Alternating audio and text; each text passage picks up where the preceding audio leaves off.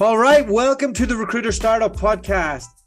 This is part 2 of the Giles Daubeney. I want to call it the Giles Daubeney Experience, the Giles Daubeney Podcast.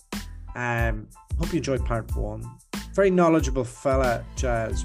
Been there, done it, seen it all, helping other people with their journey at the moment, and an all-round very knowledgeable man. And keeping people like that around is really important to me in my business. I spend my days speaking to founders, top performers, and non-executive directors like Giles. And we also have all our relationships with the people who sell things into the recruitment industry. And that led us to building RecWired. And RecWired's a community for recruitment founders. And it's an ecosystem of everything we've built from this podcast and our Rec Direct business. And we have built that with Andy Hallett and now with a guy called Dan Alexander, who's a training guru.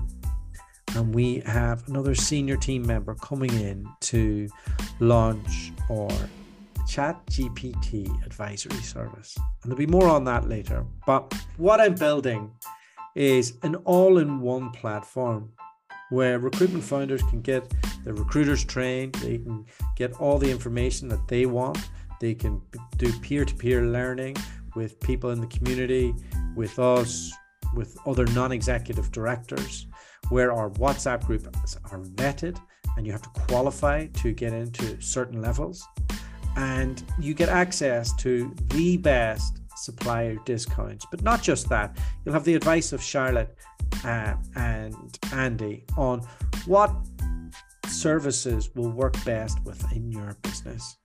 So what we wanted to do was help recruitment founders scale and grow and build more profitable businesses.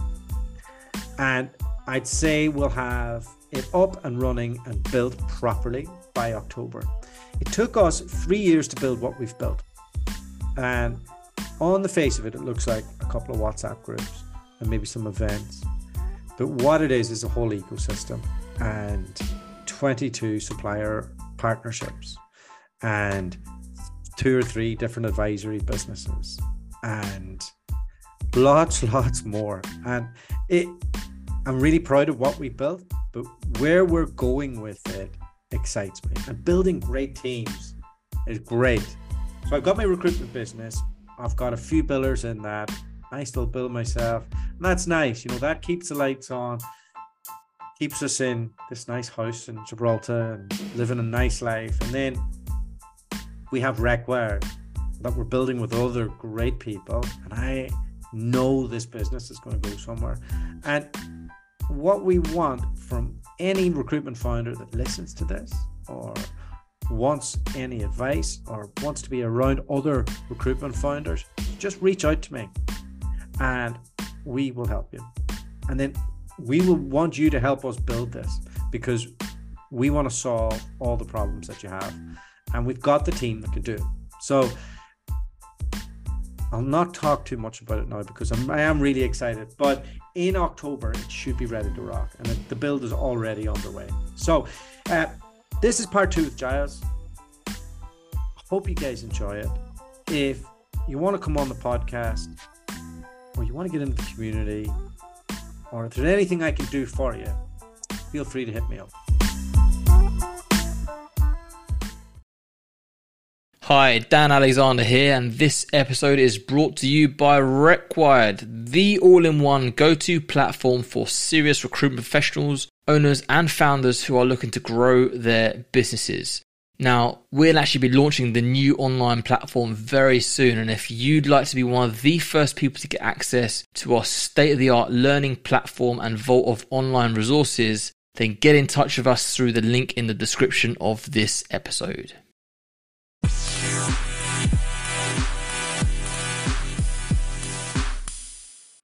And so that's interesting. Let me dive into some of that. When a business is on a journey of tremendous growth in new markets and new desks, there's loads of opportunity for career progression, but how then does the business pivot down the road when you're in 30 countries, you have the local managers in place, and you've got these new upstart companies that are adjacent to it who are promoting quicker and faster? How do you manage to keep your people in that circumstance? I think, to be honest with you, we were able to keep our people because we were able to promote them and give them new challenges. Now, that might be to be a new office. It might be to run 2 or 3 teams. It might be to start up a new discipline. And I think, people either want their careers to go in a number of different directions. They either just want to bill, which is fine. Yeah. And they don't want to manage. Or there are others that want to develop their career. And obviously, like many industries or businesses, the more senior you get, the further away you go from doing what you really enjoyed doing. So in recruitment, that was placing people. So PLCs, big companies, have no experience to be able to challenge you on that. I believe that everybody should do some form of billing as much as possible, to a certain point. Like should a director of an office of 30 to 50 people, should they not have strategic relationships with people at the bank, trying to make deals, make things happen? They'd have relationships, but the more senior you get, the further away, and obviously the bigger the business is, you can't do the job. You lose touch of what's going on. I'd much prefer to have a guy running an office who's got 6 managers reporting to him. He's got 8 people. They've got 8 people under them, and all of them are hitting their targets. That's his job. Okay. So no, there comes a point, and there came a point with the business, with people, that once you got to a certain level where you were managing a certain number of people, you can't bill. And actually, if you're a manager or a director, your job is to manage the people that are working for you to bill. And if you've got 8 people billing, that's going to be far better than just you billing. And I think people make the mistake of, when it gets tough, they think in a managerial position, I better start billing. Well, that doesn't help the people that are under you who are struggling. Yeah. I remember being at Robert Walters, and they used to wheel you in on the TV once a quarter. We'd be put in the boardroom, and all in our cheap suits. Now, we were well paid. We were just off the tourist train, So, and one of what I remember this distinctly. Actually, it was the decision, or it was your first results that came out from your RPO business. And it was a tremendous success. Walk us through what that process was like to creating Robert Walters' RPO business, and how you made that decision so early on versus the traditional methodology that you always went through. That's a fascinating story, and it's like so many of these things. It started by accident. We'd got a number, certainly, Credit Suisse I'd mentioned earlier, big investment banks that were hiring in droves. And in fact, it was an ex-employee she used to work for us, who had joined Credit Suisse in HR. And she rang us up and she said, I've got literally hundreds of jobs. I need some help. Could you help us? So what we did was we sent one of our banking consultants to Credit Suisse on site. And that really is how it started. And it developed from there. And I think what made Resource Solutions, as it became slightly different from within the Robert Walters Group, there were other people doing RPO, but we were one of the few people that were doing it as part of a recruitment business. And we didn't want it to damage the recruitment business. But that's literally how it started. And certainly in the early days, all the clients were big financial institutions. And it started off as a leased HR person, or like a leased HR person. We'd send a consultant down, and they'd work alongside the HR function. I mean, this was before they had sort of talent acquisition teams and chief people officers and goodness knows what else. And they used to help manage the agencies, and as well as doing, in those days, not that much direct recruitment. And it turned out to be one of the best moves that you guys ever made. Is that fair to say? Yes, it was. And I think we would say it was the only innovative thing we've ever done. Really? It was very different. The rest was predominantly organic growth. Yeah. We made 3 acquisitions in my time there, but we weren't a specialist acquisition business. We believed in the organic growth story. How do you get people so bought into your culture? Like I remember people just real die hard on it from day one, who've just been there for a long time and really believed in the ethos, the mission.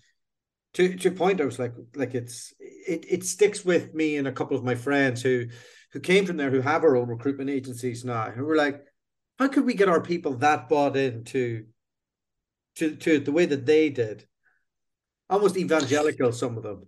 Yeah, I think, to be honest with you, it was the fact that we hired people who knew nothing else in recruitment. And so what they got was Robert Walters. This is where we are. And in a way, I mean, I know they're certainly in the UK, they're not here, but Andersons were very like that. Arthur Andersons used to join Arthur Andersons. They used to send you for induction, their head office in Chicago or wherever it was, and that was it. And we used to joke in those days, you could spot an Anderson's accountant, blue suit, white shirt, red tie. Pricewaterhouse would be slightly different. Yeah. And I guess Robert Walters, rightly or wrongly, did have a bit of a reputation of guys wearing smart suits. It certainly, and I think on the outside people thought it, but it wasn't. It wasn't a predominantly public school. Far from it. Rob's not a public school guy.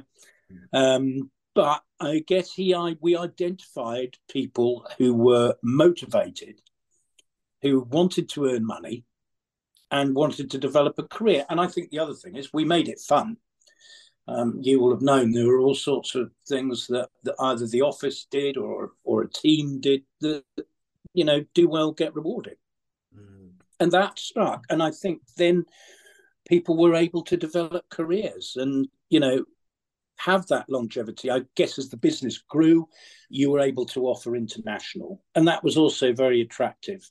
And it's one of those things, it's attractive, everybody says they want it, but when it comes to it, there's probably only about 25% that actually, push comes to shove, will go or want to go. But those that did and do have ended up doing very well. I think the other thing is we took a chance on a few people. A couple of people I can think of who you might say didn't do that well in their academic background. They messed around, and I put myself in that category. And then suddenly they joined a Robert Walters, and suddenly it all clicked into place. Or and we always used to say it's a bit like a drug. Yeah. Recruitment is one of those things. Once you've got it in your bones, it's the most amazing industry there is. I remember, I probably put myself in that category as well. I remember leaving Robert Walters and moving to Canada, and I come from a very structured team in Robert Walters, and I was very well trained, despite myself. I was very well trained, and I went to a very unstructured business in Canada, and I couldn't settle. I couldn't believe it. Everything seemed wrong to me, and it was when I advise recruiters now, I'm always like, just be kind of careful if you're going to leave a big structured business, not to go to the complete wild. Like there could be a halfway house, or there could be someone who's aspiring to get to that point. But I found that gap myself, and I suppose one of the other things they do very well is they inspire confidence in your own ability. You believe in the brand, but you also do that. I probably overstepped that and realized that when I left. Oh wow, that was actually quite a lot of her, not me. Yeah, I think that's a good point. The business is very good at that, and that's something that I try and instill in any business that I'm involved with at the moment. Keep it simple. You do need to, I hear a lot of, I don't want KPIs, I don't like to be overmanaged. Get that, but I do believe you do need to have some sort of discipline or KPIs that actually says, and I know experience tells me, if you do this and you get that many interviews or you have that many meetings, you're going to hit your target. If you don't, you're not going to. I think so. The danger here comes that you do it, you get good at it, you learn how to do the shortcuts. You're then not data driven, so then you can't show the next person how to do it, and the business doesn't grow. And you don't need that management, but that doesn't mean the business doesn't. But it also means you do need it because you weren't able to teach somebody. So yep. the P&L doesn't grow. And I think people are quite impatient these days, me included, that they will leave after a couple of years without maybe getting into the nitty-gritties of building P&Ls and offices and teams and understanding that piece of it. So some of us just have to learn the hard way, right? Yeah, I guess then it depends on you as an individual. But the point you make there, daughter, is great. I mean, one of the toughest decisions I ever had to make, as I said, we were talking earlier, we entered Hong Kong. We were very lucky. I hired two very senior people out of one of our competitors who remain nameless. And they hadn't signed their contracts. So they had no notice period. So literally we hired them and a week later they started. About 18 months later, I had to fire one of the individuals who had been a global top biller at where he'd come from and was probably, if not our global top biller, he was very, very close to it. The problem was everything was in his head. He didn't put it on the system. So he was running the office. He'd walk into the office and chalk up another big fee with whoever it was. And people, well, where's this candidate? And he and I are great friends. And we have been. This is probably an RW culture. I'll give you. The day after, I obviously had to have a conversation with him. I said, come on, we're going to go for lunch. I said, where do you want to go? Let's just go and blow the afternoon. So we went to the grill at the Mandarin Oriental in Hong Kong, and we had a monstrous lunch, a very large bill. But from that day on, James and I have been great friends. I was involved in buying his business again years later in the Philippines. And still today, we probably speak every 6 weeks. But that's, and I think, believe it or not, RW has got a bit of that culture. It's amazing the number of people who've either left of their own choice or not, who may have gone on to be very successful, but there is still a, dare I say, a pull. Yeah, it's we all had real positive experiences, and I think a large part of it is you catch a good market, you catch a good company in a good market at the right time in the right sector. And if you can't make that work, there's something wrong with you. You shouldn't be doing it in the first place. So we're very, very lucky to hit all those things, really. You're right about the good market, but I've been through 3 pretty deep and unpleasant recessions. I mean, in the 90 to 94 period, Robert Walters grew the business. By the end, about 94, the end of it, there was about 120 people. We'd recently opened an office in France, in Paris. We ended up making 40 people redundant and closing 2 offices. Now, the learning curve there was we closed our office in Paris, which was probably one of the biggest mistakes we made because it took us 14 years to get back into Paris. Wow. And everybody said, well, they've been here before. Are they going to close again? But the business was predominantly permanent recruitment then, and we had to go through that. And then I went through SARS in Asia. I mean, we ended up moving quite a few people out of Hong Kong and sending them to our Singapore office. So I think what the business was really good at was looking after its people, even though when things were tough, we had to make tough decisions. And people accepted that. But I think as long as you treat people well and treat them fairly, they understand. Did you even retire for 5 minutes? When I was working full time, or even now. No, I never did. I loved it. I mean, and particularly the last 10 years, my job was we were growing, we were opening offices internationally, but I had the most fantastic management team. I had a dozen people around the world who had got a average tenure of about 14 years of working for me. Wow. Some had joined as graduates. And that, I'm a great believer in this industry, particularly if it's a size where you've got to trust people. And you've got to have that trust. And so for me, if I'd speak to the guy who was running Australasia, I knew if he said, Giles, I'm going to have a duff month, he was going to have a duff month. What was his name? The chap? James Nicholson, or was it Richard Parnell? Yeah, I think it was Richard Parnell. James Nicholson, that was Big Red, wasn't it? Yeah, Richard Parnell joined Robert Walters actually about 2 or 3 months before me, and he was a classic Robert Walters hire. He'd been at Arthur Andersen's for 2 years. I think he'd failed his exams and decided he didn't want to be an accountant. I had to do an interview with him to join in Perth because he was running. They just put us through the steps on Perth. And he said, "But how long are you going to stay here? Like you're from Ireland." I said, "Oh, my parents are moving here. Don't worry, they're like it's all set up." Filled him with loads of lies, but I'm sure he worked. Very, very good. So, what keeps you going now? You obviously did tremendously well in your career, and you're out there. You're an advisor to a few businesses that I know out there, Umbrella, and some of the big recruitment companies and growing recruitment companies. Well, why not put the feet up, relax, take yourself out and walk the dog? Yeah. I think the first thing is my wife would kill me being stuck at home.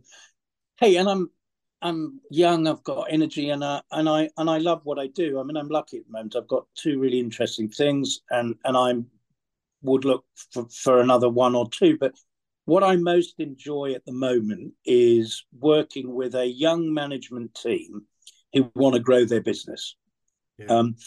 As you know, recruitment is not difficult, but what I can offer is probably a few grey hairs, or a bit more than a few. And a lot of it's common sense, but I've also learned the more senior you get, I think you're underplaying that a little bit. You need to talk to somebody. I mean, one of the best decisions I ever made, and the business probably had about 2,500 people then, was I got myself a sort of business coach. Yeah. And we used to meet every 6-8 weeks, but that was an opportunity just to download. Yeah. She didn't tell me what to do. Or how to do it, because she hadn't been in recruitment, so she wouldn't know. And I think, being an advisor or a non-exec chairman or a non-exec for a business, it's supporting the management team, and it's probably a bit of experience. I think I hear in lots at the moment, everybody wants to open in America. Well, the US is littered with the sort of corpses of British industry. And people think, well, I've got a recruitment business, say in the UK. It'd be easy, just go and do the same thing. No, it isn't. And it's very different, and it's not easy. And I would suggest the US is one of the places that's very difficult to send somebody from the UK. You need somebody who understands their market. And just because we sort of speak the same language doesn't mean you do. So I enjoy what I do. And, if I could help an organization or some people grow their business and be successful, then that's what I find interesting. But that's what I've done all my life. I mean, my career, I started off as a consultant, but certainly for the last 10 years, I very much viewed it as developing people's careers and building a business. Mm. And so in some respects, we talk about Australasia and Asia, and, some of these guys I had reporting to me may have a couple of hundred people. And so I would attend their management meeting, but almost as like a chairman, as an observer. And very much our culture, Robert Walters, was I didn't sit in my office with a map of the world sticking pins in locations saying we're going to open here, we're going to open there. It was very much bottom up. So if you were running, well, I'll give you a live example. The guy who was running Singapore at the time came to me and he said, Giles, I think we should be seriously considering being in KL. Lots of the international businesses are setting up shared service centres in KL. We're getting loads of clients asking us, can we recruit in KL? We are doing a bit of work there. I think it's a market we should consider. So I said, great, go and research it. When I'm out in a couple of months, let's sit down and spend a day talking about the market, etc. So, that's a great example. Mark went off, researched the market. When we caught up, he'd got a business plan. And of course, the big question was, Mark, who's going to run it? Who've we got? And he'd identified somebody who'd been with the group 6 or 7 years, who was very keen to go. So he basically put the business plan to me and the budget and all of that. I signed it off, got final sign off from the board, and that was it. Off we went. But he also knew, because the way he was rewarded, that he would have a budget. And obviously that new office would be in his budget. So if he got it wrong, it cost him money. But that was a great way, you were talking about developing people's career. That gave him that responsibility. At however old he was, 26, 27, I think, been given the response, go and research it. And that, I don't know, it's probably got 70 people in now, that business, very profitable. First person that we hired, she ended up running it for 10 years, was a local. Yeah. Everyone in that office is local. And when you look at the future of our industry now, and you'll have been part of like technology acquisitions over the years, and just seeing in the shape of like dealing with private equity and what businesses actually want out there. Are you fearful of the human element disappearing from our industry, or do you think there's another good 10 years ahead, or what? Like, if you had a crystal ball, what is it saying to you?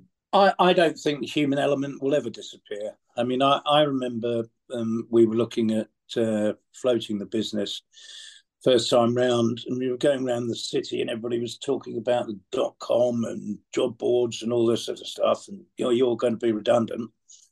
Absolutely not. Recruitment has thrived since.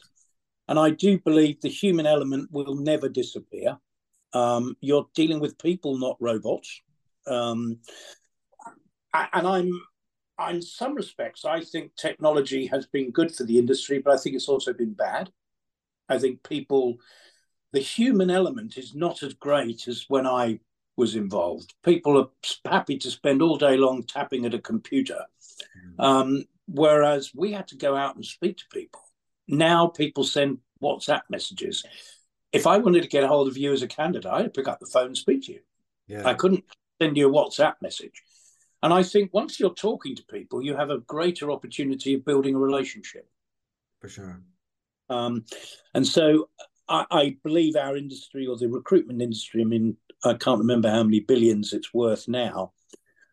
Nothing's changed. But what I do think is interesting and what's going on in the industry is I think the bigger companies are getting bigger. I think there's two good examples, and they're almost becoming global business services organizations. I think you've got Teneo, which does anything from board advice, board strategy, financial PR, executive search. They bought KPMG's restructuring business. But interesting, the buyers of their services are all either CEOs or chairmen.